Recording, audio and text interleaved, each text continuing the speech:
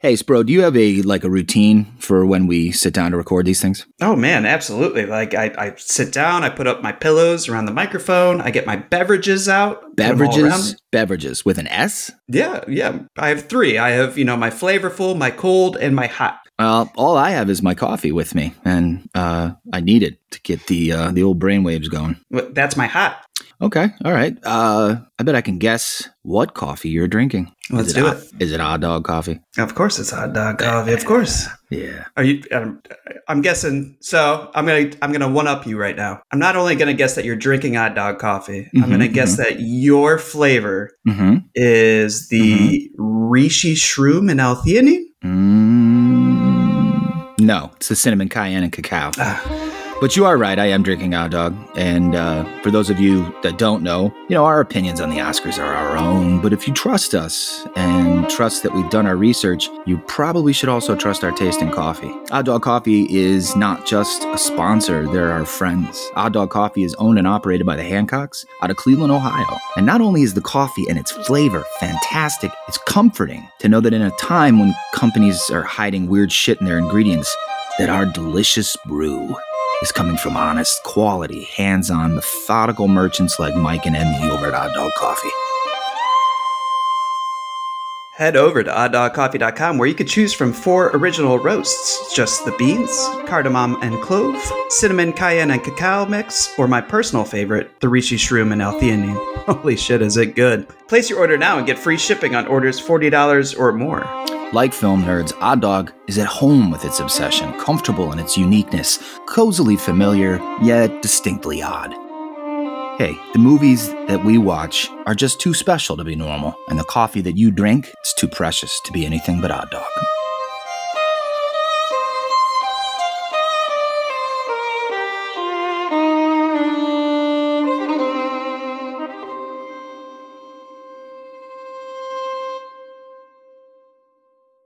So 2021, eh? Made me a little nostalgic for 2020. Highlights of my year. I turned 40. I buried my cat. I lost a little weight on keto. And I battled my escalating alcoholism. You?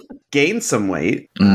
Did publish a book. Yeah. Option 2 scripts, and I fell in love in New Orleans. NOLA. I'm going to go NOLA. You win. I think that sounds like a great year. So how do you feel about New Year's? Are New Year's new chapters, or, is it just another day in a month? It depends. I mean, years, they have a lot of time in them, which can be scary in its breadth or debilitating to think about. A whole year, it's daunting. A year it's hard to realize a year was a great year. Years always to me seem like they were wasted. It makes more sense the older you get when people say the days are long and the years are short. So I don't know. The older I get, the less I give a shit about New Year's Eve or New Year's Day. It just feels arbitrary, I suppose. Although it's a nice excuse to crack a few beers, I suppose. Getting back to my alcoholism, you don't drink too much. Good for you, by the way. But do you have a drink on New Year's Eve? Yeah, I mean, I only drink to celebrate, as I say. But I had a couple sips of scotch, a 12-year aged Dewar's. But that was it. I only drink Dewar's. I don't even know how to. No, I know. I think you're right. It's Dewar's. Right. Yeah, but kind of what you were saying is as the older we get, New Year's just seems like our birthdays. I feel more people are excited to wish me happy birthday than I am to have a birthday. Now, I'm like, it's whatever, guys. It's just, and that's kind of, it's just a day. It's just a new year. I just wanted to get to 2022 because I was sick of talking about 2021 with the COVID and the mess and the blah, blah, blah.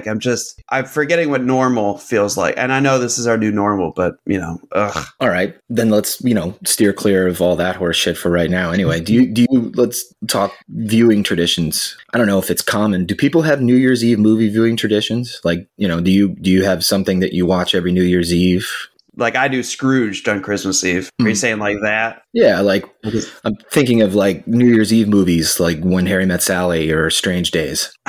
Strange Days. Yeah, dude. Jesus. I like thinking of like When Harry Met Sally as it's hard though, because like you're talking about like a movie about the like Christmas is a season. It's not necessarily a day, where like New Year's Eve and New Year's Day is a day. And so like, do you watch a movie with midnight in mind? Like I know like the whole Marvel thing this year was that somebody had timed it out where you could start Endgame so that the year ends right when Tony Stark snaps his fingers. But then you still got about 15 minutes left of the movie. Like, what are you doing on that point? But I guess Marvel fans will be Marvel fans. But no, I have no tradition. I mean, do you? No, not really. I did this year, a few days before New Year's Eve, I watched the first 2/3 of Billy Wilder's The Apartment, but I didn't even get to the end, which is where the New Year's Eve scene happens. But I think that would be a good movie to watch every New Year's, you know, tradition-wise. Whatever traditions that my wife and I normally adhere to were preempted when we put our cat down. We didn't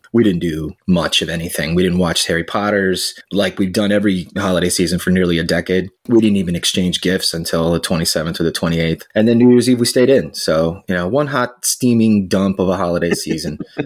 And I, for one, am ready to get about 3 months deep into 2022 and never look back. You want to get this sumbitch underway here, bro? Let's get to the movies. Let's all go to the lobby. Let's all go to the lobby. Let's all go to the lobby to get ourselves a treat. Delicious things to eat. The popcorn can't be beat. The sparkling drinks are just dandy. The chocolate bars and the candy. So let's all go to the lobby to get ourselves a treat. Let's all go to the lobby to get ourselves a treat. Welcome to Spro and Lee Take on the Academy's first show of 2022. We hope you enjoyed your holiday season. Maybe you spent some time with friends and family, or at the very least, drank some good booze and ate some good food. Today, Spro and I bring you our year in review for 2021. And we hope you had a good year, but somehow we doubt it. Spro, I say it, and I've said it, and I'm going to say it again. I love doing this show with you. I love having something to work on. It's a diversion. It's a side project. And while that may seem like a little thing to a dedicated self-starting worker bee like you, for a fat, depressive alcoholic bee like me, it's really a special thing. And our little show grew a little bit this year. When I compare our numbers from 2020 to 2021, it seems that we gained listeners every single month except November. So fuck November. They're mostly American and European viewers with a few scattered around Asia. So if you're a new listener, thanks for downloading and or subscribing. But we still need listeners in South America, Africa, and Australia. So, you know, if you know anybody, spread the word. You're forgetting about the Arctic ants, aren't you? There's some people down in Antarctica that can tune in. Is it down in Antarctica or up in Antarctica? I never remember. But Antarctica is the South Pole. Is it? Oh, okay. I didn't know that. I'm sorry.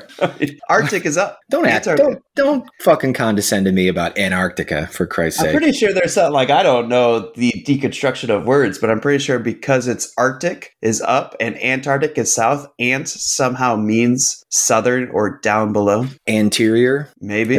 What's that word mean? That means back, doesn't it? I don't know. I think so. The back of the earth. That's what Kyrie Irving thinks is on the other side. Do Antarcticans, do they even show up on our stat report? I don't think they do. Oh, maybe not. I don't know. But not to be outdone by our new listeners, send a special thanks to those of you that have been here with us since we started almost 2 years ago. Thanks for your patronage. Thanks for sharing our shows with family and friends of friends and strangers. And thanks for writing reviews on Apple Podcasts. Ultimately, thanks for the support. And I don't want to sound greedy, but I'm gonna probably come off greedy here. I sure would love to get some more listener reviews, both on Apple and on Spotify. Spotify is where the majority of our listeners retrieve our shows. Unfortunately, the process for writing reviews on Spotify is a fucking nightmare. I tried looking up how to do it. Tried, failed, and gave up. Not that I was going to write a review for our show. I just wanted to be able to tell everybody how to do that. So, but no luck. If you would like to figure it out, dear listener, please knock yourself out. Tell us how to do it. And please write a review if you have the time. It'd be great, but, you know, no pressure. You know what's fun to think about is that while the Oscars are losing their audience, we are gaining audience members. Yeah. So the whole yin and yang, it's kind of balancing itself out. It's very relative, I think, but And thank you to our proud sponsor, Odd Dog Coffee, for supporting us, the show. And thanks to all of our friends who've given their time to join us and talk movies, Rudy, Emily, my brother Lawrence, and to the filmmakers Jeremy Cordy, Randall Miller, and Jody Savin. I love having guests on the show. And now that I'm able to help with the editing, I think Spro will be more open to it more often. I mean, I've liked it. Actually, I you know what? Here's something I was thinking about as we were in our downtime and watching movies and just kind of coming up with a year in review show. So one trick of screenwriting, and I want to throw this out to you, and I know you'll be for it, but might as well just do it live on air. One trick of screenwriters to get exposition out in the world, out in their movies, is to have somebody in the movie that knows nothing, that knows as much as the audience. So you'll see in almost every movie you see nowadays, there's always a character that needs everything explained to them. I'm thinking, like, I just finished watching the Marvel show Hawkeye, and Haley Steinfeld is that character. You know, like Hawkeye has to explain like what the arrows are and stuff like that. That's your audience member getting the exposition delivered to them. Gotcha. So in season 3, I think we should have like at least one episode, if not more, of like a third person, a guest that just is a casual moviegoer that like will be our audience's viewpoint, because our audience isn't doing as much research as we are. You know, like they're showing up for a show, and maybe sometimes we talk over their heads, probably especially with like the older movie episodes. I think it's something we invite somebody on the show that probably is like not even somebody that watches the Oscars, and just like let them be the audience's voice. I'm on board. It could be an angry great person, idea. or no. I know some of those.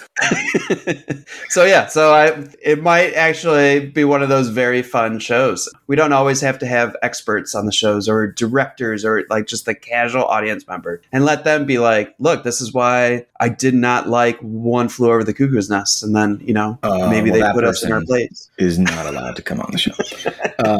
No, I think that's a great idea. In fact, I had one of my friends / listeners ask me that very thing. He's like, when are you going to get an everyman's take on it? So anyway, finally, so I planned on saying this before Spro just said what he said, but I do want to extend an open invitation to fellow podcasters, preferably ones that have some hard opinions on movies and the Academy Awards, to join us for a future episode if you are so inclined. We are always open to some cross-pollination. So how can you contact us? Any of you can find us on Instagram, on Facebook, on Twitter. We're not getting any traction on Twitter, so it's pretty much Instagram is where we get our best response, and then Facebook. Just search up Spro and Lee Take on the Academy, or, and I kind of prefer this method, you can just email us at takeontheacademy@gmail.com. There's something so personal about an email. It feels less like, I don't know, perfunctory. I still like receiving mail too, whether it's in my mailbox or in my inbox. Social media is for presence and marketing, emails for conversation. So if you want to have a conversation with us, if you want to talk to us, please email us. And if you happen to be a Redditor, you can find the ghost town that is Reddit Saltota, Saltota. Whew, that was a lot. Seems like an excessive amount of ways for people to get a hold of us, but there you go. Pick your favorite. Yeah. All right. Shall we begin with mistakes that we made in earnest, but our mistakes regardless? So last year we did one of these year in review shows, and Spro, in his infinite humility, thought that since we spend our time on our show pointing out the mistakes of the Academy, it would only be just if we pointed out our own mistakes. Actually, is that just and humble, or is that arrogant? Is that like, fuck you, we'll tell you what we did wrong instead of waiting for you to tell us?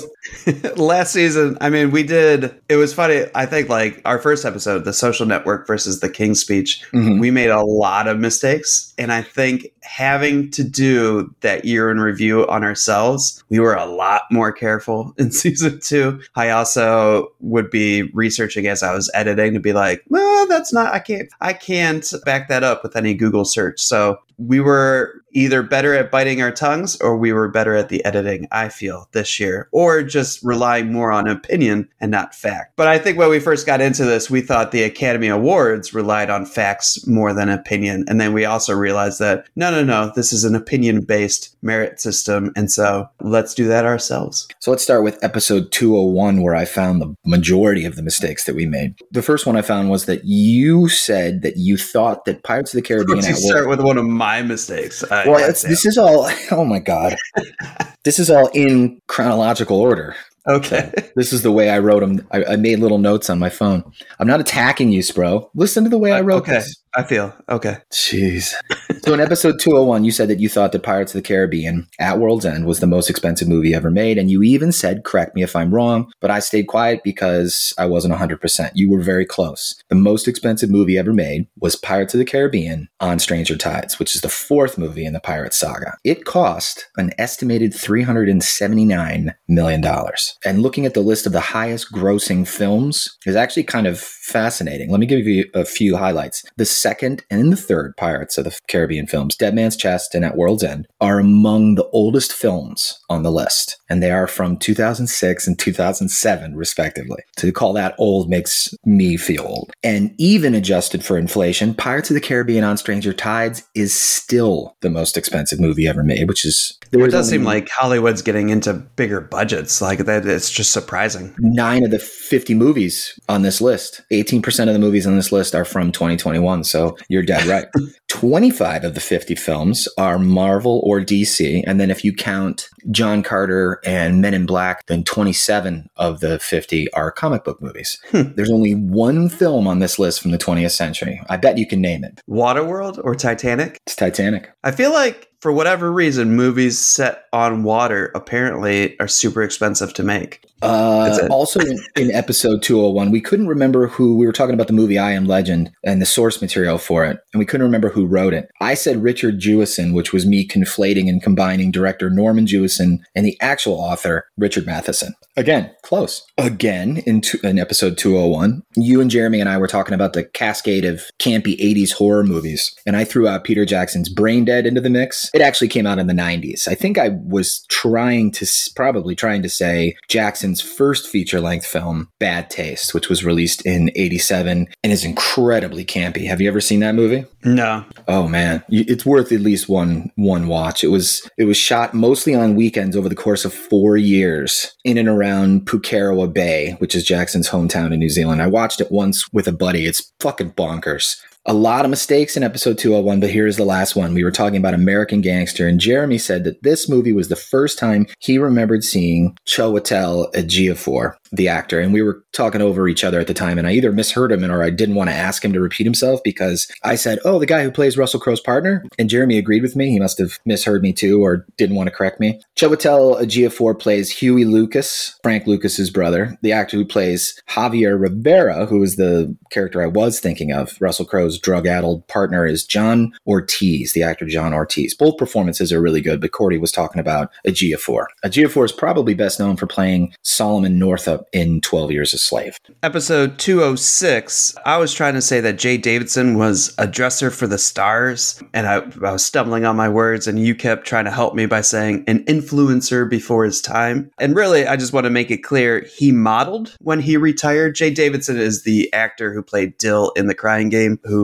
then went on to play Raw and Stargate, hated fame, and then went under a cloak of shadow. And he returned to what he did before he acted, which was being a fashion assistant. And as a fashion assistant, and what I meant by being a dresser, I meant he would help photographers and actors and fashion people pick out what they were going to wear, either for shoots or for when they go to the Met Gala. Like when they go out in public, Jay Davidson was the man to call to be like, make me look good. That's what I meant by being a dresser for the stars. Also in 206, I couldn't come up with the word for hateful nostalgia. And then I was like, let me just Google this and come up with one. And the number one Google search was the word regret, which I regret that I couldn't come up with the word regret. But I was just saying, I regret the fact that Jay Davidson hated the attention he received so much he quit acting, because the two roles he was in, I think, are phenomenal. In episode 208, I said winning an Oscar can ruin careers, and I brought up Halle Berry and Adrian Brody. This is disingenuous, especially with Halle Berry directing and starring in her new Netflix film, Bruised. While the film is a little beat up, I mean, you're not going to hit the ball out of the park, I think, on your first directorial debut. It definitely is raw, and it's a solid showcase of skills. She can direct a film, and I think she did a really good job when it comes to Bruised, and she did a good job being in it.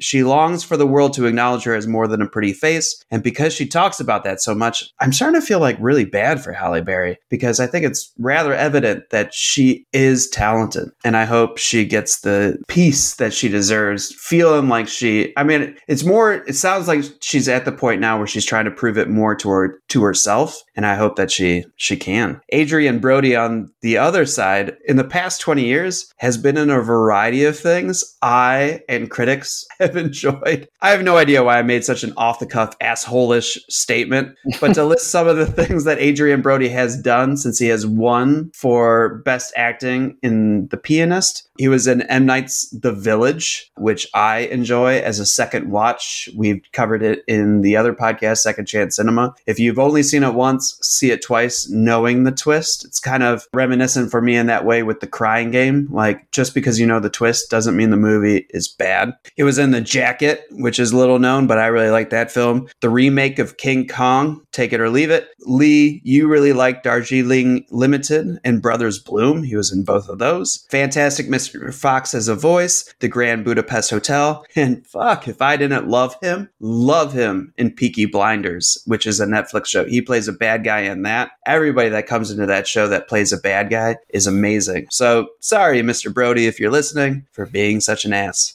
The other one that I wanted to point out, it was the last episode of the Poly Academy, 207. Lee, you, at the very end of the episode, said that Matthew McConaughey should have never sniffed the awards stage or smelled. I don't, verbatim, but it was something dealing with the olfactory, sensory, and the Oscar stage. And so he won for Dallas Buyers Club. Do you think he never deserves an Oscar for his acting? No. Oh, okay. No. I mean, I wasn't going to get into an argument. I just, for clarity's sake, I was actually with a notepad in my pocket listening as I was out and about in the town. And I pulled out the notebook and was like, let me just question him. Well, those are the mistakes that we made, folks. At least the ones that we found, which brings me to my final point for this segment. Remember that Spro and I promised a Take on the Academy sticker to anyone who points out a mistake that we made and missed. So what's next? We're going to revisit a topic that we discussed a little bit last year that still is relevant, and that's the state of theaters versus streaming. So mostly thanks to Marvel, movies had a bit of a comeback this year. Numbers are up, not way up, but it seems like people are going back to the theaters, if only to see those spectacle films. I only went once in 2021 and saw Dune. To my great regret, I did not get a chance to see Edgar Wright's Last Night in Soho before it left the theaters. The turnaround from cinema to VOD is so crazy fast now. And if a movie isn't selling tickets, the theaters just yank it in favor of something that's going to put asses in seats. Last Night in Soho was in a bunch of theaters when it came out on October 29th for about a week and a half, maybe 2 weeks. After that, I think there were 2 theaters in the greater metropolitan area of my city that continued to show it for another week or so, and then it was gone. And then it was on VOD, I think, by Thanksgiving. So it was just, I don't know. Did you see anything, or did you see everything that you wanted to see theatrical? How was your theater year? I am part of the Regal Unlimited program. I don't want to, they don't sponsor us. I don't want to give them too much love, but I do try to get out and see something at least once every 2 weeks. Sometimes I fail and I feel like I'm slipping behind right now. And I think I might take a day off. I might do it on a Monday and just go spend the day at a movie theater. I didn't get to see everything I wanted to. And you're right about things coming and going quickly and not allowing much word of mouth to strengthen ticket sales. But also, I got to point out, movies are becoming a headache to see. Like, for one, everything is 2.5 hours now. Like, I don't understand when that became a thing, especially when we railed against it. Not that anybody's listening to the show that really cares that we railed against movies being super long. But if it's super long, still in my mind's eye, I feel like you're saying that this is such an amazing epic of a movie. And I'm finding these 2.5 hour runtimes really hard to stay with. If I'm bored in the middle, it's hard for me to jump back on the train. Like, then I'm just waiting to be wowed by visual effects or something. Speaking to you, Marvel. So the 2.5 hour runtimes is dumb. And then 2, why? What? Who? Flames on the side of my face. What audience polling research firm did it that said everybody is excited when we get 30 minutes of trailers before the movies. Who thinks this is a good idea? I'm still surprised. Like, I'm still like, that's probably the last trailer. And then there's like 2 to 3 more. And I'm like, I am now in a bad mood to enter this film with, which is probably why like the film has to be really good now for me to enjoy it. So the whole experience, 2.5-hour films, 30 minutes of trailers, you now have a 3-hour experience, which is on par with going to see a sporting event. Now, if you go see a 6 o'clock film, you're getting out at 9:30, 10 o'clock. You know, like it's, and nothing starts at 6. Let's be honest. It's 6:30 to 7:30. You're getting out time for bed. Like there's, maybe that's just the old man in me, but this is not as, you know, I want my 90-minute films back. I want to like go see a film real quick, enjoy it, go out to dinner, get some pie, you know, something like that. And really, because less and less people are going to see the movie, you're not getting that community experience anymore. I don't think I've seen a movie this year that had more than 10 people in it. I saw Dune opening weekend, and it was really packed. Didn't you go and see No Way Home pretty early on in its run? That wasn't a full house? No, and even like everything on my Facebook ad page, which is the news feed. No, like everything is saying like it's doing great numbers and stuff like that. It might have been the only movie I saw where there was people sitting in my same row, but there were definitely seats open. It wasn't a packed house. And you're right. Like I saw it that Friday at like a 7 o'clock showing. But thank God for those people that were in there because they were telling me what I should enjoy about the film because I couldn't find it. Oh, thank God. What we're driving at here is this new paradigm of movie watching. For plenty of people, it works better. Some are parents who don't have the ability or the energy to go out. Some of them have COVID restrictions, and some people just hate going to the theater where ill-mannered clods are prone to ruining the cinematic experience by talking or texting or crunching on their corn like they can't close their mouths or generally just being annoying as fuck. Now, those people can see new films without having to leave the crib. And I know we bitched about the cost of these VOD films last year, but I'm starting to think $20 isn't too bad. 2 tickets, corn, and a soda is more than that. And I'm sure we'll see that price creep upward over the next few years. But for now, I think $20 for a new movie in the comfort of your own home is reasonable. I'm always going to champion the theater experience, you know, and I think you will too. But despite those people that say that the sky is falling, I don't think theaters are going anywhere. There's always going to be some Marvel or some Bond or some Fast and Furious or some Star Wars to bring people in. That being said, the people who still like to see the smaller, possibly independent films in the theater, those 90-minuters, well, they're pretty much shit out of luck unless they live in New York or LA. These non-comic, non-franchise movies will spend barely any time in the theaters, if any at all. And most folks will just end up seeing them on VOD or through a streaming service. The interest and the space for movies like Power the Dog, Passing, or The Lost Daughter, it's shrinking and it's growing at the same time. It's changing, I guess would be the best way to put it. And unless your little movie has a star like Nick Cage and Pig, or you're an established filmmaker like Wes Anderson, the unique, the cerebral, and the art house films are going to be increasingly difficult to find and see on a big screen for the majority of Americans. I'd like to see like a paradigm shift, actually. Like I was saying earlier, like the sense of community in movie theaters is, you can't get that at home. That's the one thing you can't get at home. And TV and its budgets are going up. I want to see some shows on the movie screen. Like how amazing would it have been to have a community experience and sell tickets and popcorn to go and see like the Game of Thrones series finale or any series finale that's, you know, rocking the house. I think you could sell tickets to a Breaking Bad series finale. I think people would flock to go see something on that big screen with a variety of fans, especially now when you go on YouTube. There are so many reaction videos of people, you know, illegally taking out their cell phones and filming movies. But like the big parts of movies, like when Thor's hammer goes into Captain America's hands and then everybody just starts hooting and hollering. Like we could get that with TV shows now in movie theaters. I believe in our future, movie theaters are going to hold one night or one weekend events. I mean, they already kind of do with like operas or whatever. If this doesn't happen, I think at least a theater I build someday will. Wait, don't you mean a theater that we build? Yeah, if you want to get on board, let's go. Oh, Fuck yeah, I would love to retire and run a single screen movie theater with you. I need 3 screens. 3 screens. All right. I mean, why don't we split the difference and say 2? Okay. I'll take all the necessary. Be a classic movie screen, and there's got to be a new movie screen. Oh, okay. So you want to do first run and revival cinema in the same? Okay. Yeah, but first run for something like you were talking about, like Power of the Dog, like The Lost Daughter. You know, like these art films that we're gonna talk about during award seasons, and yet the movie theaters go, no, I'm not gonna run it for whatever corporate, stupid, silly reason. Well, you know, if the market's not there, it's not there. If we open our own theater and we show something like Power of the Dog, and we got one movie nerd sitting in the audience, that's not gonna put bread on the table. So maybe we would have a different look. We could create the market. People would come see Power of the Dog because we were showing it at the Lee and Spro and Lee, whatever we name it, theater. They go, that must be a good one because they're playing it. That's how you do it. Okay. So if you build it, they will come, right?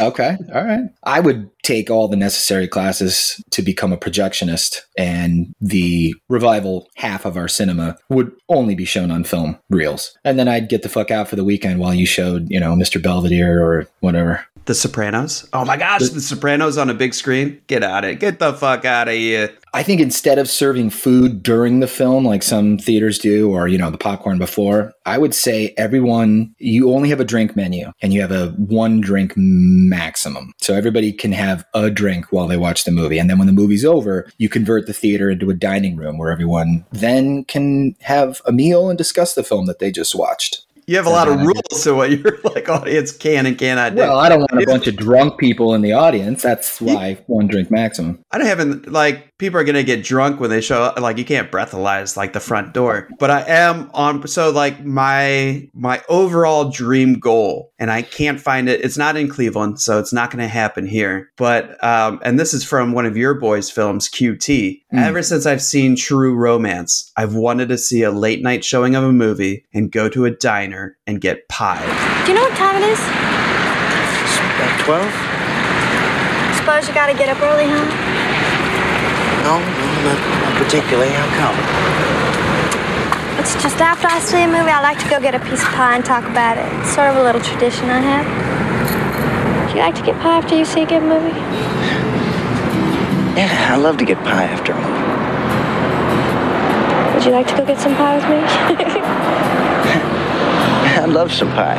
And all the diners around my area close at 4 p.m. Or it's like Denny's, and it's not homemade pie. Like, I want a homemade pie slice after seeing a late night show.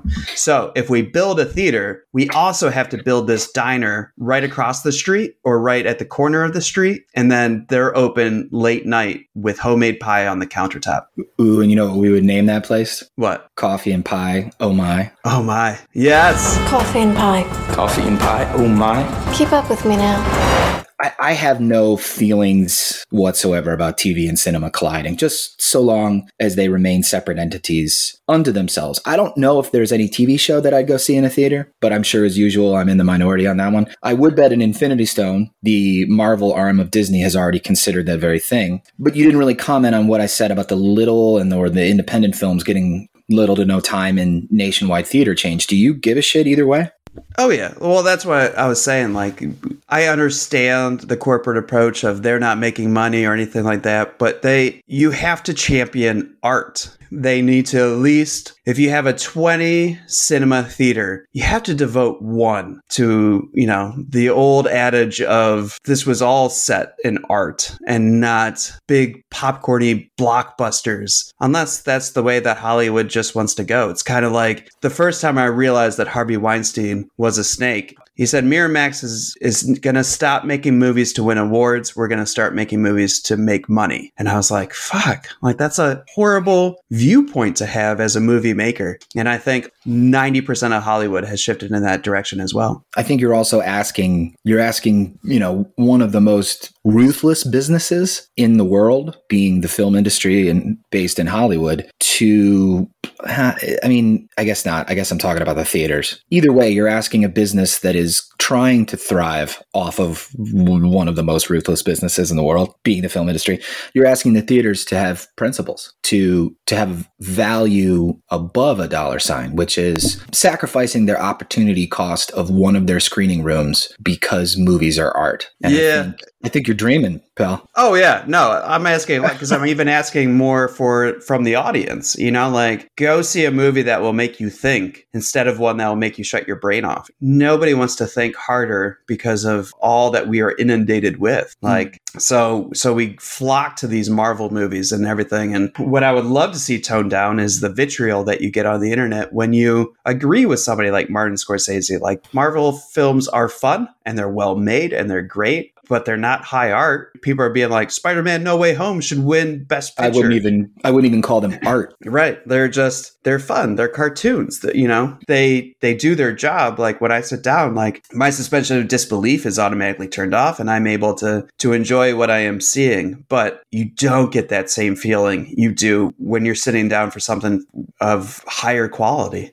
MCU just feels like television. It just feels like an ongoing TV show. Endgame was the season finale of, I don't know. I'm not down with all the phases and what movies go into what phase, but it just feels like it's all fan service. Oh my God, look, the lawyer that Spider-Man got is Daredevil. Oh!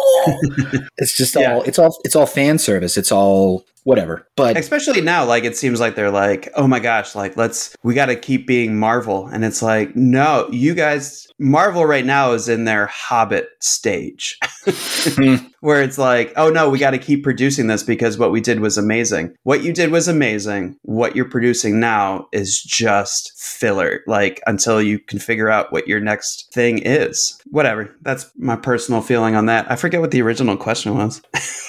I was asking if you give a shit if little movies make it or not. You know who used to give a shit? Steven Spielberg. What does old Steven have to say? Well, he had a lot to say back in March of 2018, and I'll wind back around to the topic that we were on. But he said the following after Netflix started winning some Oscars. I believe it was the Oscar they won for Icarus, or possibly the best director that Cuarón got for Roma. He said that I don't believe films that are just given token qualifications in a couple of theaters for less than a week should qualify for the Academy Award nomination. Once you commit to a television format, you're a TV movie. You certainly, if it's a good show, deserve an Emmy, but not an Oscar. So these remarks have been described by some as old Spiely just trying to defend the theatrical release model. But I think he sounds more like somebody who doesn't like that the rules have changed without his permission. And I don't understand the gatekeeping. I really don't. If he had said this back in 2012, I think his argument might have been palatable. But to say this in 2018, he's just showing his age. So then in the summer of 2021, Spielberg's Amblin Entertainment inked a pretty huge deal with Netflix. Under the deal, Amblin is expected to produce at least 2 films a year for Netflix for an unspecified number of years. It's possible that Spielberg may even direct some of these projects. Netflix is expected to provide financing for some of these productions. So can't beat them, join them, I suppose. Well, it's not surprising me that Spielberg is lost in his opinion making as well as his filmmaking. That aside, I do think the Academy needs to look back on how they do their nominations. He remarked that one of the rules that we have said on the show was that it has to run for at least a week in a Los Angeles theater, which is, I think we're getting past that. I agree with him on that front. That it should have a specific theatrical window? No, I just think that that is a silly little rule to have. Like it's the reason why what's his face with The Room, he bought out a theater for a week to show The Room, so The Room could be nominated for Best Picture. Like it's one of those like just silly little rules that, especially now with films, going, it's harder to get into movie theaters. Like we've been pointing out, even Edgar Wright's The Last Night in Soho, like barely could make it 2 weeks in the theaters around town. Like the fact that it's so hard that Disney is pretty much a monopoly on screens. It's, like we have to readjust how we nominate films for the Academy Awards. He said, and I'm paraphrasing here, he basically said that fewer and fewer filmmakers are going to try their damnedest to get movies into theaters. Instead, they're going to go straight to these streaming services. And he stated that like it was a problem. And it's like, it's not a problem that they're doing that because they just want their films to be seen. It's a problem that they have to do that. And that bugs me about Spielberg, that he makes that distinction where he's like, nobody's even trying to get their movies into the theaters anymore. It's like, well, yeah, because as you said, Spro, what's the point? If you manage to get it into the theater, it's dead on arrival after a week or 2 weeks. So why not throw it to a streaming service where people can watch it at home at their leisure, far larger potential audience, I think. And I don't know if Spielberg's lost in his opinion. I just think he was realizing that his desire to see theaters thrive isn't quite as strong as his own survival instincts. I think he just saw the writing on the wall and acted accordingly. I actually think it's kind of cool that Spielberg climbed into bed with Netflix, and I'm excited to see what he produces with them, just like I think Spielberg would think it's cool if a made-for-Netflix movie wins an Oscar now, especially if it's a movie that he makes. While we're on that subject, though, do you think like people spend as much time? You're a lover of the film versus digital conversation. Now that it's so much easier to just send your film to streaming services, do you feel like the quality of films is going to drop off dramatically because you don't have to have everything 100% perfect as much as you want? For like, obviously, as James Richardson said, all work is the avoidance of harder work. If you are able to just throw, and obviously you can't just throw your film at Netflix and they go, it's on. But do you think Spielberg's films, let's just point him out because we're talking about him, will be even lesser quality now that he's not under the stress of getting his film into 2,000 theaters, because it's harder to do that than it is to stream your film to 40 million households? I don't know. I think there's going to be less constraints for Spielberg with Netflix, but I can't make that call. We'll see. I think Spielberg, like any filmmaker, perfect is unattainable. So what you consider to be a perfect theater movie versus a perfect streaming movie, I don't know if those things are the same or different. I don't think I'm smart enough to have this conversation, actually. But in Spielberg's defense, I do kind of admire him. And I admire Scorsese and Tarantino, these old school movie makers that think that they can save theater or save film projection or both. I see justification when someone like Tarantino says he's disgusted with the direction of the movie industry. I'm tired of sequels. I'm tired of reboots. I'm tired of re-reboots. I'm tired of requels. I'm tired of franchises. I'm tired of Marvel. I'm even tired of Star Wars. So back in 2013, Spielberg and Lucas actually predicted the fall of Hollywood. They said all it was going to take was a few of these big budget movies to flop hard, studio heads to roll, and then a new day shall dawn. And I'm not saying that's not going to happen, but COVID couldn't kill Hollywood, and it damn sure had the best opportunities so far. But let's get back to streaming versus cinema. I think I speak for both of us when I say we don't give a good goddamn how good movies find their way to our eyeballs anymore. And I'll take it a step further and speak for the masses. I honestly don't think most people care either. I've become quite the recluse since March 2020. And 3 out of 4 times, I really would rather just stay home and watch a movie. I love the theater experience, but it's a hassle. That said, it's fair that if I remind myself and our listeners that no major streaming service has yet produced what I would consider a bona fide classic. I mean, I hope and pray that the day is coming. Or could quote unquote classics be a thing of the past as we, evolve in a more single serve, single use society? Oh God, I hope not. I think every year a few films need to be placed on a pedestal. The audience needs to have a hand in the taste making. And I want to be a part of that community of movie nerds that decide which films deserve those accolades and then help keep those movies alive by revisiting them, talking about them, studying them. I completely reject the idea that films should be used and disposed of. And I hope I'm not alone there. I don't know. I guess we got to look at the kids, see what the kid, like the classics nowadays are things that we kind of grew up with. I don't think you're going to get the classics like they had back in like the Nickelodeon days or like the days of Gone with the Wind touring the country because it only had so many copies, and then coming back 3 years later. Like those days are obviously gone, but are the kids rewatching things or are they one and done? That's something to look into to? That's a good question. I would say they're probably mostly one and done. Yeah, because gone are the days also of like wearing out VHS tapes, you know? Right. And rewinding and ruining and all that. So I think you'd be hard pressed to find a 15-year-old that owns a movie, either a physical copy or a digital copy. I think everybody just rents and streams. Right. Other than your holiday traditions, what is the last movie that you rewatched? And also this for this podcast. Well, what are you asking me? What movie? So, like, other than holiday traditions and for this podcast, what movie have you been like, oh my gosh, I need to see that again because it's one of my favorite films? Gettysburg. I rewatched Gettysburg. Oh. And I've never rewatched it. I actually watched for the first time the extended cut, which I bought off of Amazon Prime, which instead of being 4 hours and 4 minutes, it's like 4 hours and 32 minutes. It was glorious. I love that movie. I've seen that movie, God, lots and lots and lots of times. Oh, and I watched the original Terminator like 2 days ago. So both 80s movies, both movies from... Gettysburg was 90s. Okay. Well, both movies from kind of like I just rewatched for the first, like, I was like, you know what? I got to see this movie again. Was the Teenage Mutant Ninja Turtles on Netflix now? But I was like, 1991? Yeah, super impressive with how they did the suits and everything like that. And then I turned on the second one was 91. So the first one was 90. I turned on The Secret of the Ooze. And I remember seeing that as a young 9-year-old and being like, something's different here. I don't like it. It's like putting on a jacket that you used to love intensely. And sometimes you still love it intensely. And sometimes you're like, this doesn't really fit anymore. Right. That question aside, I just wanted to, because if we're going to say, what are the kids rewatching? What are we rewatching? I'm always rewatching. All right, let's scuttle that for now. I still think it's a very interesting topic. It's one of these arguments, just like digital versus film. It's just it's an argument that I'm like, I see both sides and I find it fascinating, the interplay. Theaters versus streaming is obviously much more economic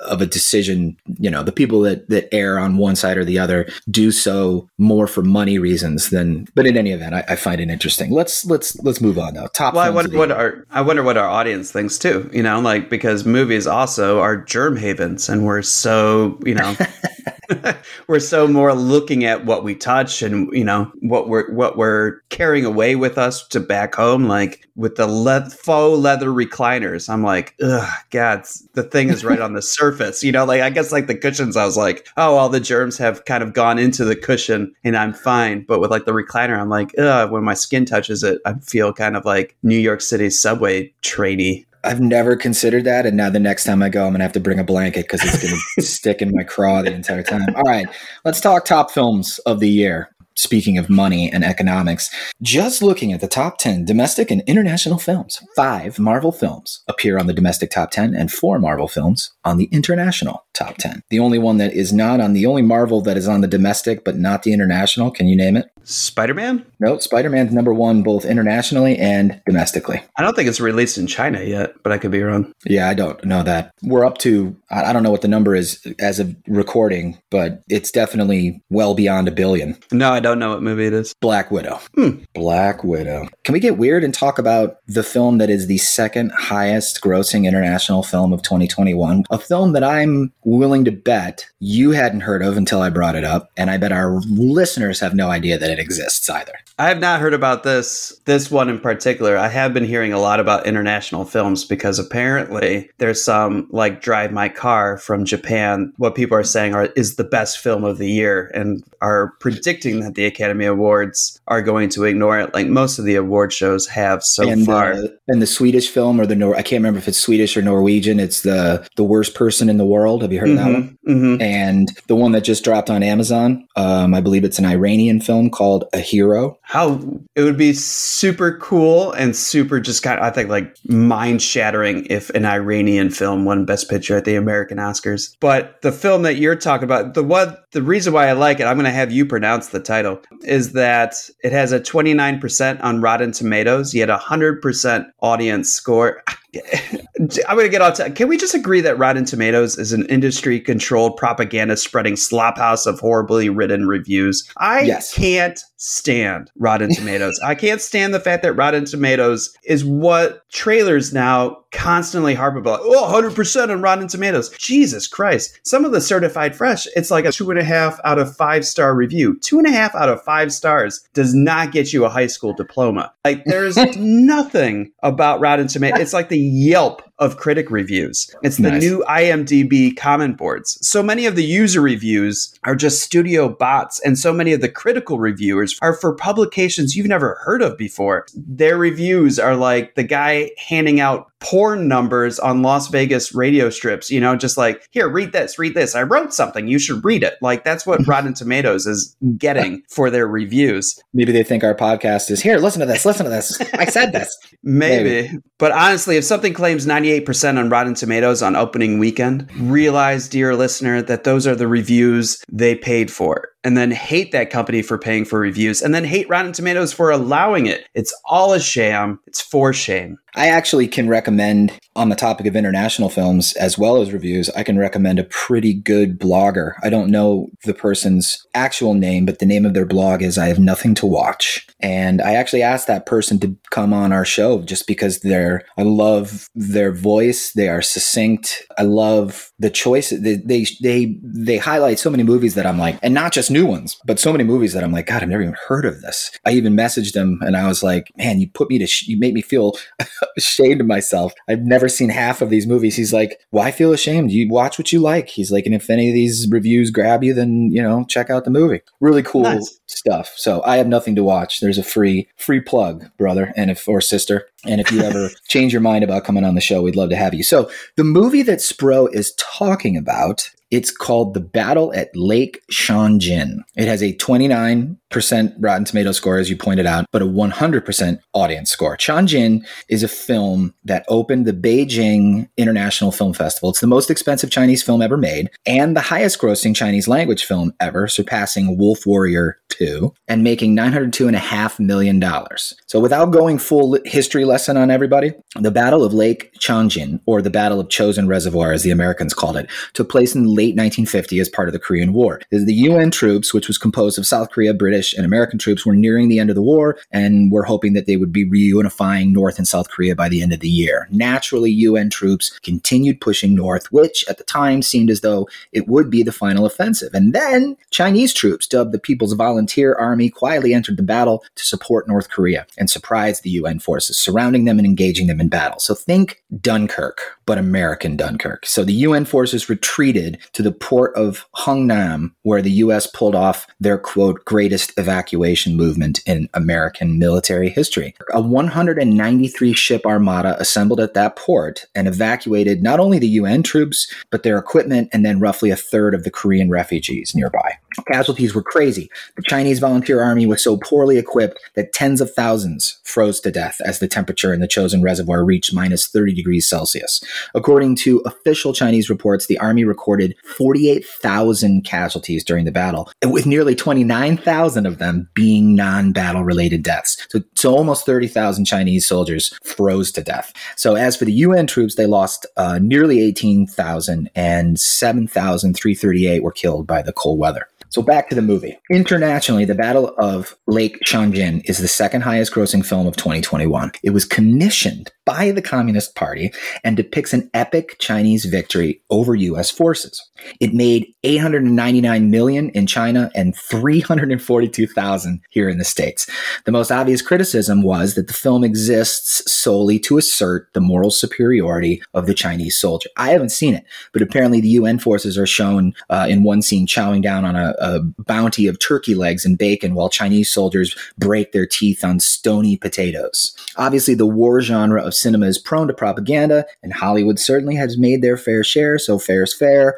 But The Guardian's Phil Hode describes the film as straight-up propaganda, almost comedically so at times. South Koreans even were not huge fans of the film, accusing it of being a propaganda exercise to highlight the supposed selfless sacrifices of the Chinese volunteers who helped the Korean people, when in reality, they wreak colossal havoc and cause the two Koreas to be divided.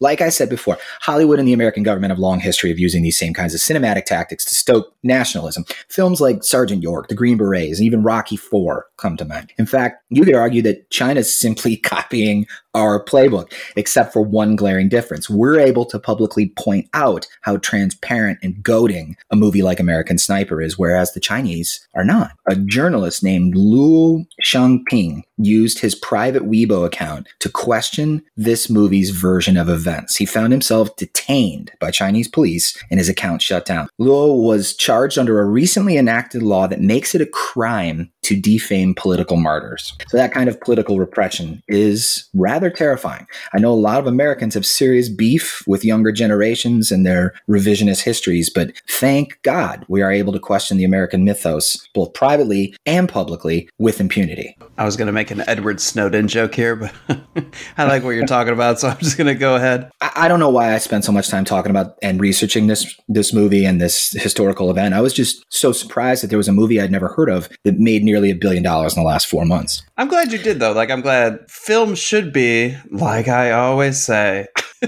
a mirror that reflects our society, and a mirror that only shows one version of events, which we're partial to here in America, of, you know, American pride and pro-America and stuff like that. Like, even, you know, Republicans will rail against Michael Moore because Michael Moore will make documentaries about ways that America, you know, is failing. It's still a pro-American edge to it because it's like, this is how we could be better. Where a film like this will probably show how our worst side, because it's things that we won't even point out about ourselves. So it would be interesting, much like all these international films that could win an Academy Award. Like, it's an interesting take. It's a new take, and it's something that we should probably, I don't know. There's a whole socio-political thing to it where if we found less pride in our American selves, like, what would that do to our country? Who knows? I don't know. But it's kind of indicative of Goebbels, right? And Hitler and their propaganda machine. Like, that's where it all kind of started. Or at least that's what I learned in history class, that the Nazis were like the first. So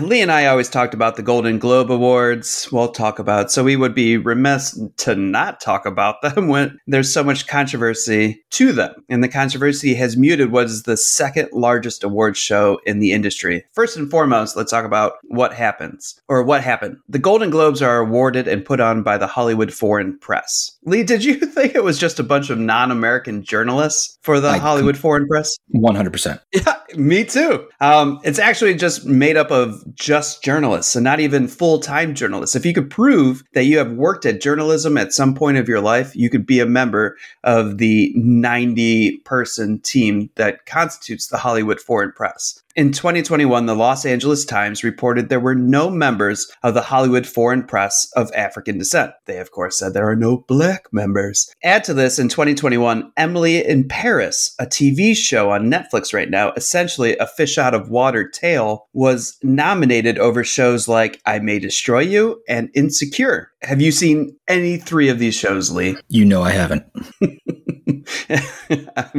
I don't know anyone that really has. I haven't. And it weakens the argument that there is an argument when Emily in Paris was also nominated for an Emmy, meaning it's probably a good show. But so was I May Destroy You. It also came out that the HFPA, of which there's 90 members, like I said, was wined and dined by the Emily in Paris production. Accepting donations or bribes isn't a good look. It happens in every award show, no doubt, but the HFPA was caught. In fact, that's what this all boils down to. The HFPA was caught doing things that they shouldn't be doing. Not having enough diversity is something we talk about often on this show, on Saltota. A melanin-lacking country with a history of European power is slowly finding social equality as we increase our financial disparities. That's America. But one thing we should consider about this whole controversy, this whole scandal about the HFPA, is that the Golden Globes, if they do not nominate films with a more diverse cast, they do not benefit from the labor of those films. Not like, say, the NFL, that has no majority owners of African descent and only one head coach of African descent, only one out of 32 teams, and yet is built primarily on the workload, the blood, sweat, effort, and injuries of players of African descent. The depressingly funny thing about American public opinion is that if the HFPA had just one member of African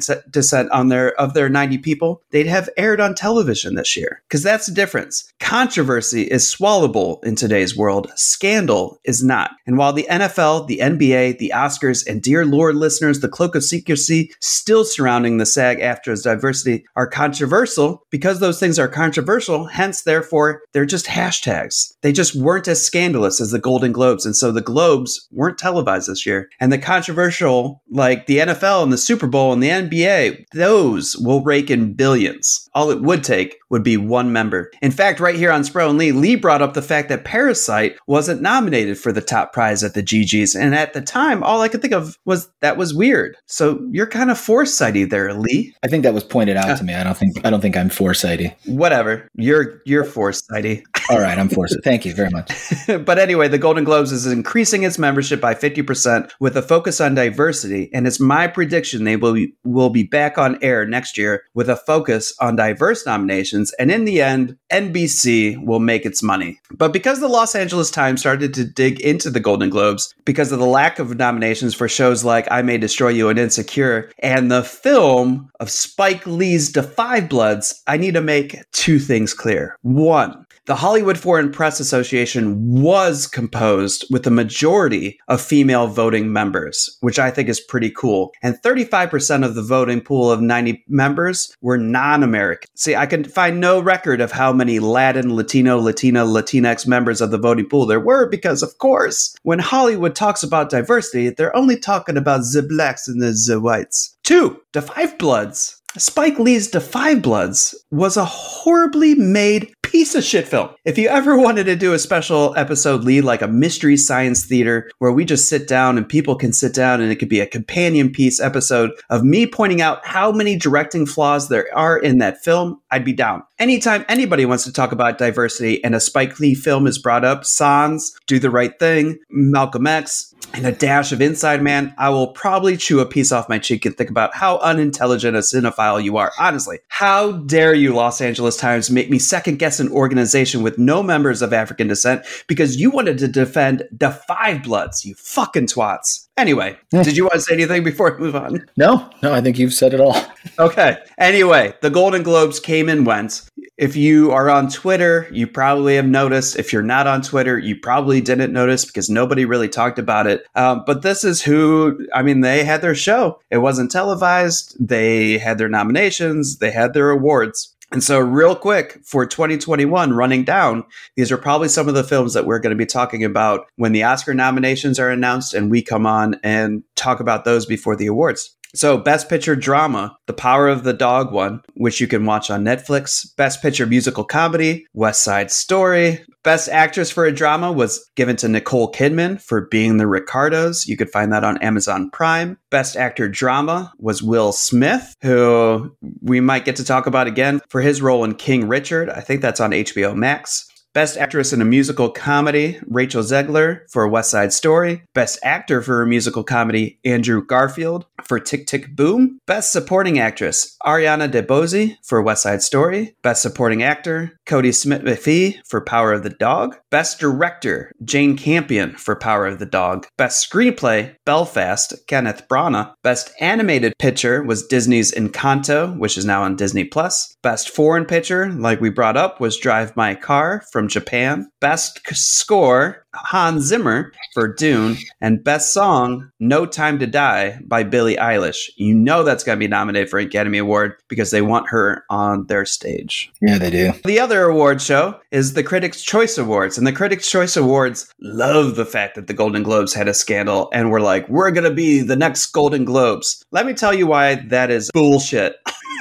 I mean, I don't care if like another award show wants to slide into the Golden Globes place. I love competition and I like winners and losers. But the Critics' Choice Awards should have no merit whatsoever based off what I'm about to say. The Critics' Choice Awards wants to be the new Golden Globes and have moved the date of their telecast to the same day as the BAFTAs. First and foremost, you know the BAFTAs are one of the top award shows. Why would you schedule? They just said it worked out better the way COVID is and everything and getting butts in the seat seats in their venue. I wonder what Jeremy, our guest host who says the BAFTAs are his favorite award show, what he feels about that. We'll have to ask him when he comes on for season 3. But here's the thing that I don't like about the Critics' Choice Awards. The Critics' Choice Awards, their Best Picture nominees don't coincide with how the critics reviewed the films. Looking at Metacritic, and yes, Metacritic is what I use instead of Rotten Tomatoes, the Best Picture nominees for the Critics' Choice Awards are dubious, to say the least. Their top one is Power of the Dog, which won Best Picture Drama at the Golden Globes. That got an 89%, tied with Licorice Pizza, and then West Side Story got an 85%. After that, nothing got a B. Everything is C, all the way to Don't Look Up, which is a 49%. The other films on the list are Belfast, Coda,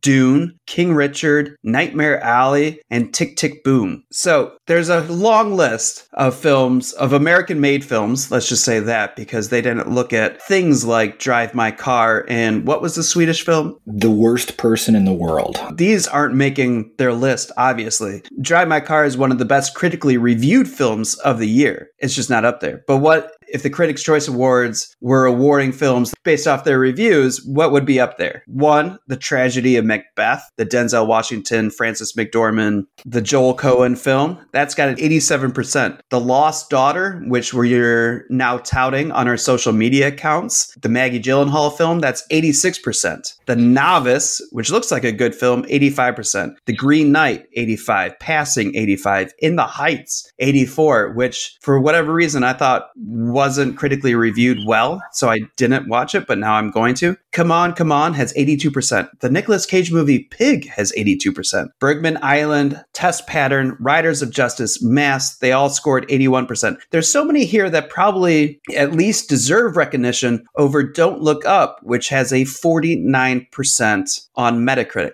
I'm just going to skip to my endpoint here. The highest C film was Belfast with a 77%. And according to Metacritic, it is the 113th best film of the year, not one of the top 10. The worst reviewed film, Don't Look Up, which the Critics' Choice Awards nominated as one of the top 10 films. On Metacritic, it is the 432nd film, sandwiched between The Jungle Cruise and Venom 2 Let There Be Carnage. And FYI, their list only goes to 537. So no, the Critics' Choice Awards should have very little merit in this game. There's something fishy with them, and I wish the LA Times did a deep dive on their nomination for Don't Look Up, because there's got to be some money exchanging hands there. Yeah, the studio greasing some palms, as you would say. Well, do you want to talk about what we felt were some of the best things that came out of this year so far? We haven't seen everything, full disclosure. Right. We will be ready to discuss as much as possible when we get to our Oscar show. But yeah, do you want to discuss some of our favorite stuff from the year? Absolutely. Okay. So you put Dune on the list. I would not have put it on the list. I'm not a huge Star Wars fan. I am told that by many Redditors alike that I enjoyed Phantom Menace. That's one of my top 3. And also I really like the Solo film. The whole Jedi mythology and whatnot is pretty lost on me. And so when I went to go see Dune, because the fan base of Dune seems as rabid as the fan base of something like Star Wars and Star Trek alike, I was like, I'm probably not going to get this film like I should. Like, this film wasn't made for me. And I really enjoyed Dune. Like, it's sci-fi, but at the point there's some realism to it that I could really get into. And I think if we're going to talk about what I think is going to be nominated for the Oscars this year, I think visual effects will likely be up there. And I don't think you could ever discredit Hans Zimmer for getting a nomination whenever he touches the composer stand. Well, I'm glad you liked it. I think unfortunately, it was a little bit overhyped. That may have had something to do with it. I don't get sleepy in movie theaters unless I slept like shit the night before, but I was fighting to stay awake during Dune. I don't know. I put The Lost Daughter on this list because that was the first Oscar buzz movie that I watched this year that I really felt stood out and it's on Netflix right now for those of you that are interested. I never had much of an opinion on Maggie Gyllenhaal, and I think her direction and her adaptation of what sounds like was a pretty difficult novel to adapt are stellar, both. And the cast that she assembled is just tremendous. I think Dakota Johnson's never been better. It's great to see Ed Harris again. Olivia Colman's always great. And I want to see Jessie Buckley in everything. So I put that one on the list. Well, maybe your girls, being away from your girls, you know? Yeah, well, you'll see. Children are a crushing responsibility.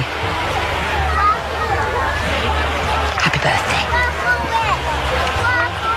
I'm glad, I feel like probably saying this too early, but The Lost Daughter for me, for everything that I've seen this year, this is my selection for Best Picture of the year. It has everything that I could possibly want from a Best Picture. It's beautifully made. It's made with style. It also is that mirror of society that I talk about so much. This is a film pretty much, it's about postpartum. It's like postpartum. It's like 5 years down the road, like when you have a difficult 5-year-old daughter and you're just trying to be a professional woman. It says something about us that I've never seen in film done quite so well. And it really made me think. If The Lost Daughter won Best Picture, I'd be excited for it because this is all around what I desire from films this year. What I really like about this movie is it takes a mother. It takes a mother character, and mothers are supposed to be what? Saints on earth, right? They are supposed to be the beginning and the end of a child's support system. They are supposed to love unconditionally. They are supposed to act with selflessness at every turn. And this character that Olivia Colman plays doesn't. And I don't know, I felt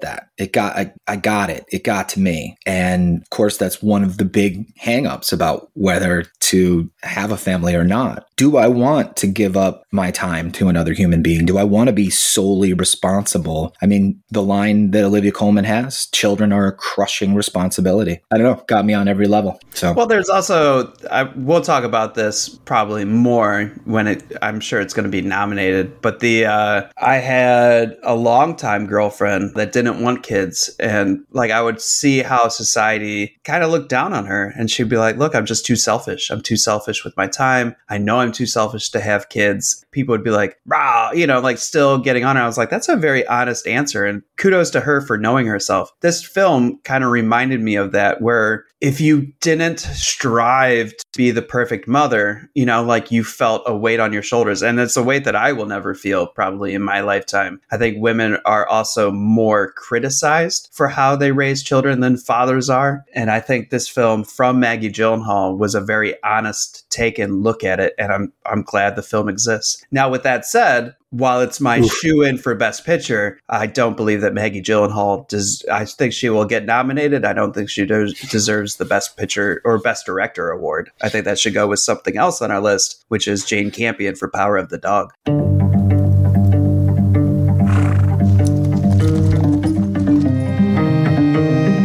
"25 years since our first run together. 1900 and nothing. It's a long time. What you doing? Getting mixed up with her. You are marvelous, Rose. We were married Sunday.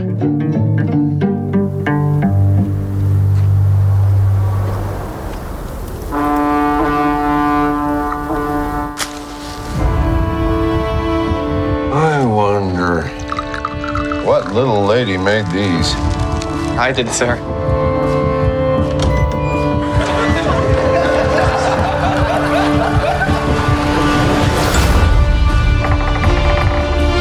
Well, Brother Phil?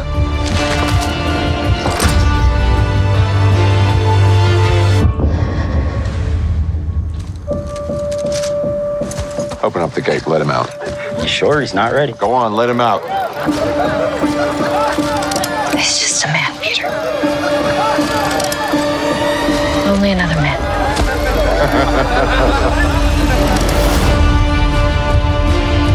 A man was made by patience and the odds against him. For what kind of man would I be if I did not help my mother? Peter!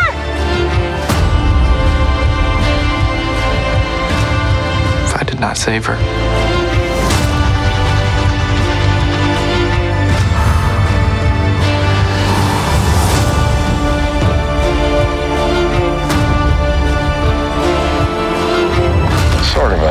lonesome place out here, Pete, unless you get in the swing of things.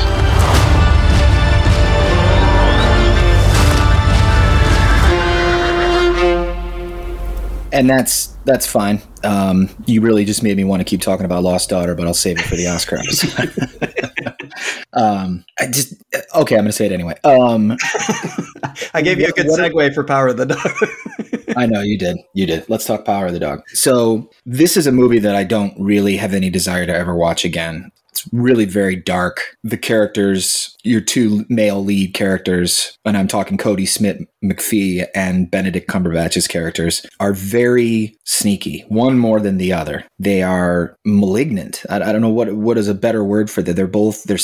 They're sinister, they're manipulative, they're unkind. The movie gave me the creeps, but Campion's direction is just phenomenal. And while the movie doesn't necessarily beg to be rewatched, it's worth a viewing just simply to see this veteran director return to the big screen. She hasn't made a movie since Bright Star, which was 2009, I believe. And since then, the only thing that she made was Top of the Lake, which is an excellent television show. First season in particular. Second season is a little weak, but that's an excellent show if you've never seen that. And I think this ties in the fact that, what we're talking about in episode 201 with Jeremy, instead of director and best picture being two awards that kind of go hand in hand, it should be best director and best cinematographer, because this movie is just a beautiful watch. I agree with everything you said. I probably won't watch it again. I remember it was a night that I was sitting down and I was going to watch as much as possible. And then I was texting you and being like, all right, I gave this 30 minutes. I'm moving on to this. And you're like, I really want to know your opinion on Power of the Dog. And so I was like, okay. And so I turned on Power of the Dog and you go, it's a slow boil. And I was like, it's Netflix. I was like, why is Netflix doing slow boils when my kitchen is right there and I could just get up and escape it? It is a slow boil. I think afterwards I said that bitch didn't even bubble. It is a slow movie through and through, but it is a beautiful movie. So well shot. I love the scenery. And even though it's a slow boil, you could tell the artistry that comes with that. And the director gave exactly what she wanted to. So I really champion Jane Campion for best director. And then also best cinematography, I think, so far from what I've seen, should go to Ari Wegner. Do you want to talk about Ghostbusters Afterlife? I can't believe you put that on this list. Well, the only thing I want to talk about Ghostbusters Afterlife was I saw a lot of films that were just not great when I was going to the theater or anything like that. They weren't composed very well. It's probably 10 minutes in. There's a scene in Ghostbusters Afterlife where they are driving down the road and the soundtrack, I forget even what that is, but it comes up and you could just tell that this was a movie made by a movie maker. And for whatever reason, that made me sit up in my seat a little bit more, put a smile on my face and was like, oh yes, I finally am able to see it. Because there was a lot of shit put out in the last year and a half from the beginning of COVID to this year. And Ghostbusters Afterlife was one of the first things that I saw that was competent. And I was like, oh my gosh, yes, I finally found one. There it is. This is Somerville. This is where your grandfather lived. And died. Come on, not a single bar? There better be a bar. That's funny. It reminds me of that quote that you said about Ebert, where it's bad movies have a way of finding you. You have to go find the good ones. When I sat down for Ghostbusters Afterlife, I was like, oh yeah, I finally found a good movie. Oscar nominated? No, not at all. But it's something that you will enjoy should you go and seek it. Oh, fair enough. I like that. That was nicely put. I would like to talk just for a second about Last Night in Soho, since we probably won't be discussing it on the Oscar episode. And I won't give anything away about this movie, especially for those of you that have never heard anything about it. This is an Edgar Wright film. He directed it. He co-wrote it. And I'm sitting there watching it on my television and I looked at my wife and I said, fuck us for not going and seeing this in the theater, because it was kind of goes with exactly what you were saying. Just, I always feel like I'm in competent hands when it comes to Edgar's films, and not the greatest movie he's ever made. I am a little hung up on Act 3. My wife and I have tried discussing it to figure out what it was. She felt as though the resolution of the film wasn't quite as clever as Edgar is capable of. I'm still mulling it over, and it's definitely one I will be revisiting. Wasn't able to see it, so I can offer no words. Did you see Nobody? No. You don't necessarily need to see the movie Nobody, although it's a great time. It's a lot of fun. That would have been another one to see in the theater. I'm not a fan of Bob Odenkirk. Well, that's because you must not have watched Mr. Show when you were younger. Probably not. I wasn't a fan of Breaking Bad, which is obviously it's one of the quote unquote greatest TV shows of all time. And by the end of it, I was like, everybody deserves their comeuppance in this, and I don't care. I think that was totally the point. There's a scene in Nobody which gets posted on Reddit pretty frequently. You can find the whole scene unedited, I believe, on YouTube. But it's the scene where Bob Odenkirk finally snaps, and there's a group of ne'er-do-wells that board the bus that he's on, and he takes this as his opportunity to unleash. I've affectionately referred to it as the "I'm gonna fuck you up" scene from Nobody. I'm gonna fuck you up.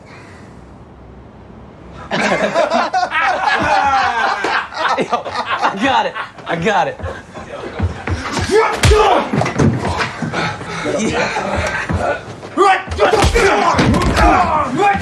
If you've seen it, you've seen it. If you haven't, I recommend it. Obviously, incredibly violent movie. It's made by the people that made John Wick. Great combat, really fun, kinetic camera work. Bob Odenkirk, Christopher Lloyd. Oh, Connie Nielsen shows up. She's his wife. Just a very fun movie. Another one I wanted to talk about for those of you that are fans of true crime. If you have yet to watch the documentary on Netflix called Night Stalker, The Hunt for a Serial Killer, this is, I enjoy and don't enjoy true crime. My wife and I watch a lot of it. And there are plenty of nights where I'm like, I'm not in the mood to watch it. This is one that if you do not like true crime, definitely do not recommend that you watch this, because this is a rough documentary, but it is incredibly well made. And some of the interviews, they interview one woman who was a child at the time that she was viciously attacked by the Night Stalker. Obviously, she was sexually abused, and her interviews are, I'll never be as strong as this woman is ever in my life. I mean, she is clearly has the mental fortitude. I would get behind any decision she wanted to make if she was in charge of things. The woman is steady-handed, clear-headed, and recounts what happened to her with such poise and wisdom. It's really remarkable. But that aside, this would make, if you followed the police, you could make an amazing thriller out of the story of the hunt for the Night Stalker. I mean, it is completely cinematic. I can't remember any parts of the documentary where I'm like, okay, well, this is kind of boring. Every beat works. I highly recommend it if you haven't watched it. But again, if you don't like true crime, please don't watch it. It is tough. Maybe David Fincher will go back to what he's best at and do a crime story about Night Stalker. He already is going back to what he's best at. His next movie is a serial killer movie with Michael Fassbender. See? Perfect. Because Gone Girl, Zodiac, Seven, anything dealing with crime and seedy underworlds, I think is his wheelhouse. And he should just enjoy it. Just a couple of things. We don't really have to talk about them at length. Daniel Craig retired this year as James Bond. Do you have a wish list for the next Bond? I know you're a big Bond fan. I don't care. Like a lot of people will put their own kind of prejudices in, like he needs to be this, he needs to be that. Like everybody hated the casting of Daniel Craig. So much so if you listen to his interviews now, he felt like he probably should quit before Casino Royale even came out. They had this press junket where he arrived on a lifeboat, and just the vitriol and the hate that he got when they announced him as the new Bond, that he was too short, that he was blonde, that he was too old, like all these things. And now he's going to go down as one of the greatest ones. The fight is like pretty much between Sean Connery and Daniel Craig. So Barbara Broccoli, who runs things, I think, doesn't take the decision lightly. We don't even know. So Daniel Craig's James Bond spanned his own story. Casino Royale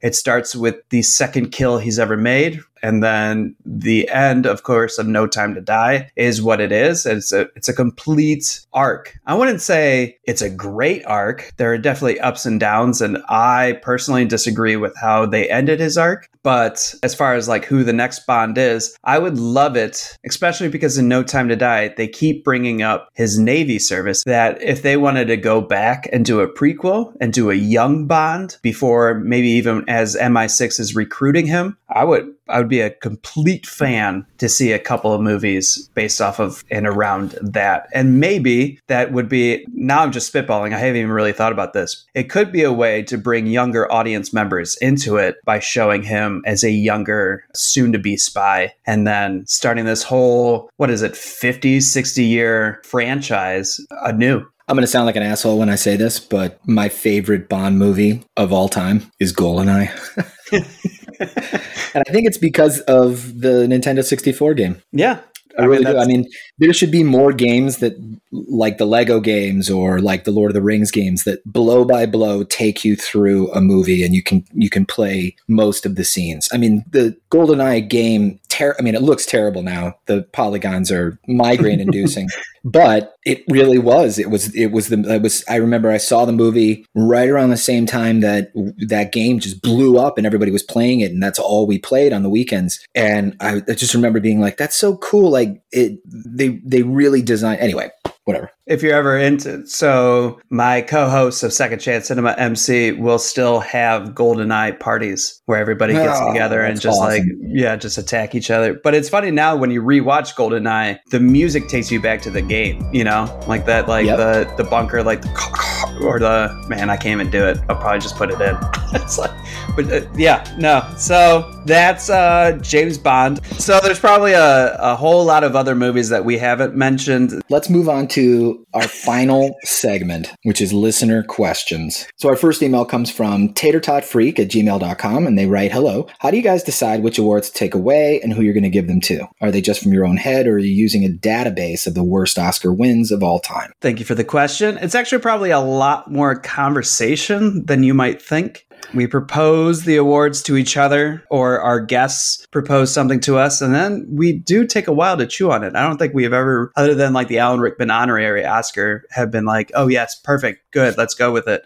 And for a while, I was saying we were the only podcast to, quote unquote, right the wrongs, but Lee corrected me by sending me other podcasts that go after the Academy. And so I must rephrase and say, I think we are the best Academy Award podcast to right the wrongs. For one, other Academy podcasts, they just go down, some kind of list, like you are talking about, Tater Tot Freak, regurgitating the opinions of some wino from BuzzFeed or failed film student from Vulture magazine. If we're going to harp on how uncreative the Academy is, we don't want to plagiarize somebody else's list that they wrote for 10 cents a word. And there are tons of those lists out there. Everybody has an opinion. And I think, Crash for Best Picture is usually up there. Green Book is usually up there. And I think Lee and I somewhat kind of avoid the shoo-ins and try to go for the more opaque.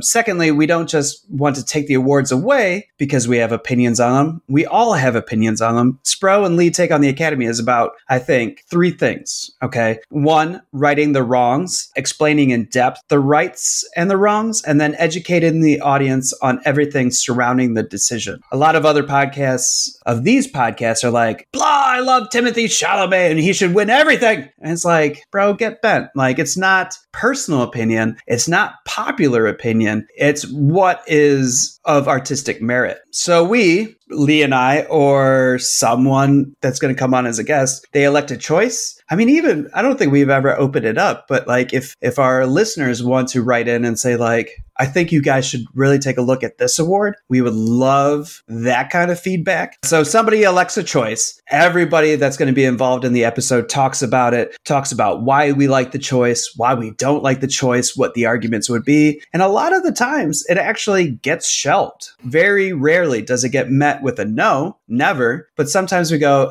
maybe later, what do we really want to look at right now? And then we start shaping the season. We know our audience doesn't like the older episodes as much, but it really gives us a chance to do more education with those, which I like. I think that's important. But yeah, that's the long of it.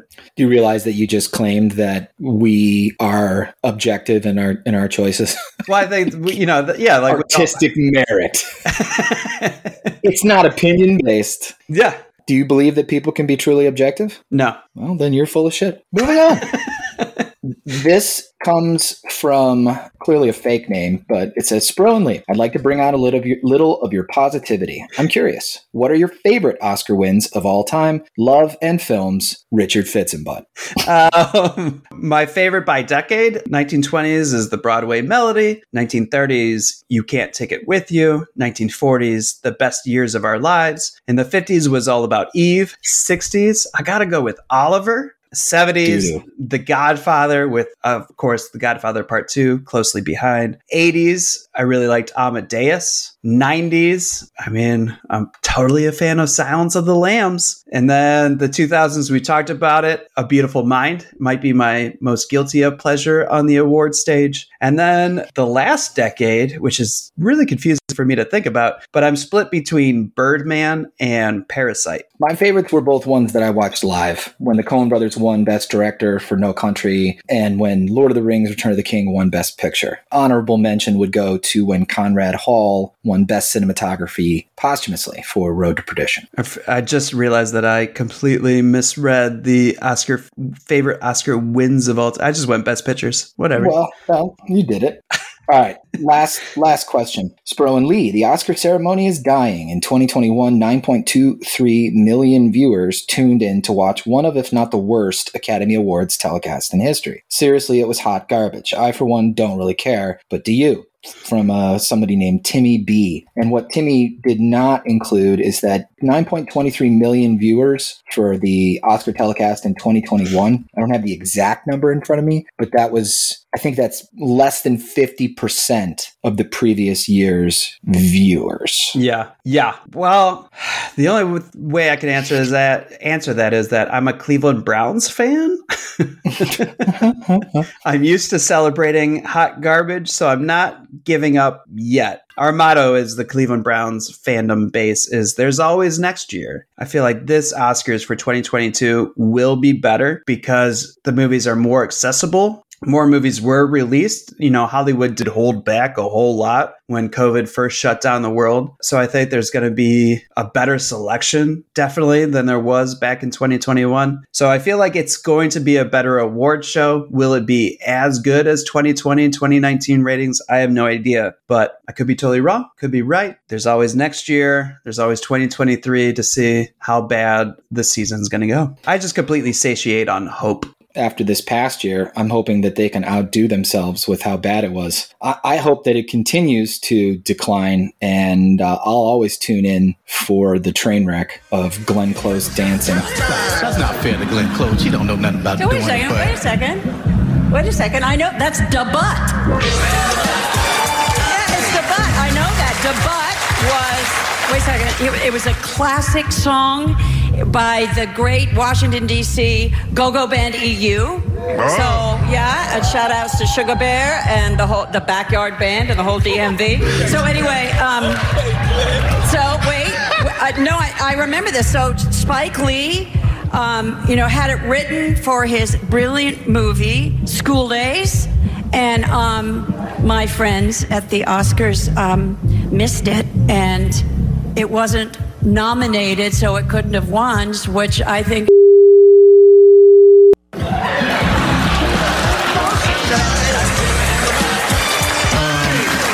wasn't expecting that at all, that you knew the butt.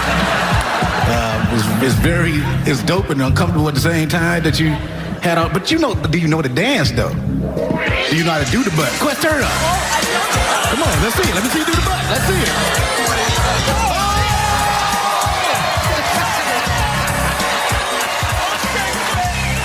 Should have that every year. Yeah, I'm sure she knew that dance from the back of her mind. She didn't practice it whatsoever. It wasn't completely scripted. So that is our very long look at 2021, which was not the greatest year ever, personally and cinematically, but it's gone now. It can't hurt us anymore. It seems as though 2022 has the potential to be a pretty crazy good year for movies, so I'm excited. Let's hope.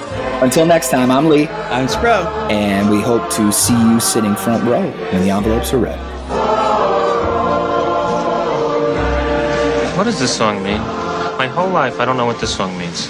I mean, should old acquaintance be forgotten? Does that mean that we should forget old acquaintances? It doesn't mean that if we happen to forget them, we should remember them, which is not possible because we already forgot them. Well, maybe it just means that we should remember that we forgot them or something. Anyway, it's about old friends.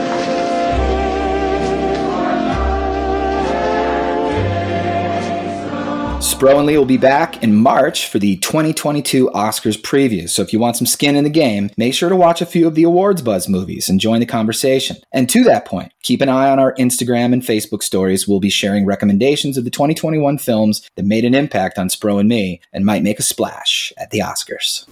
Okay.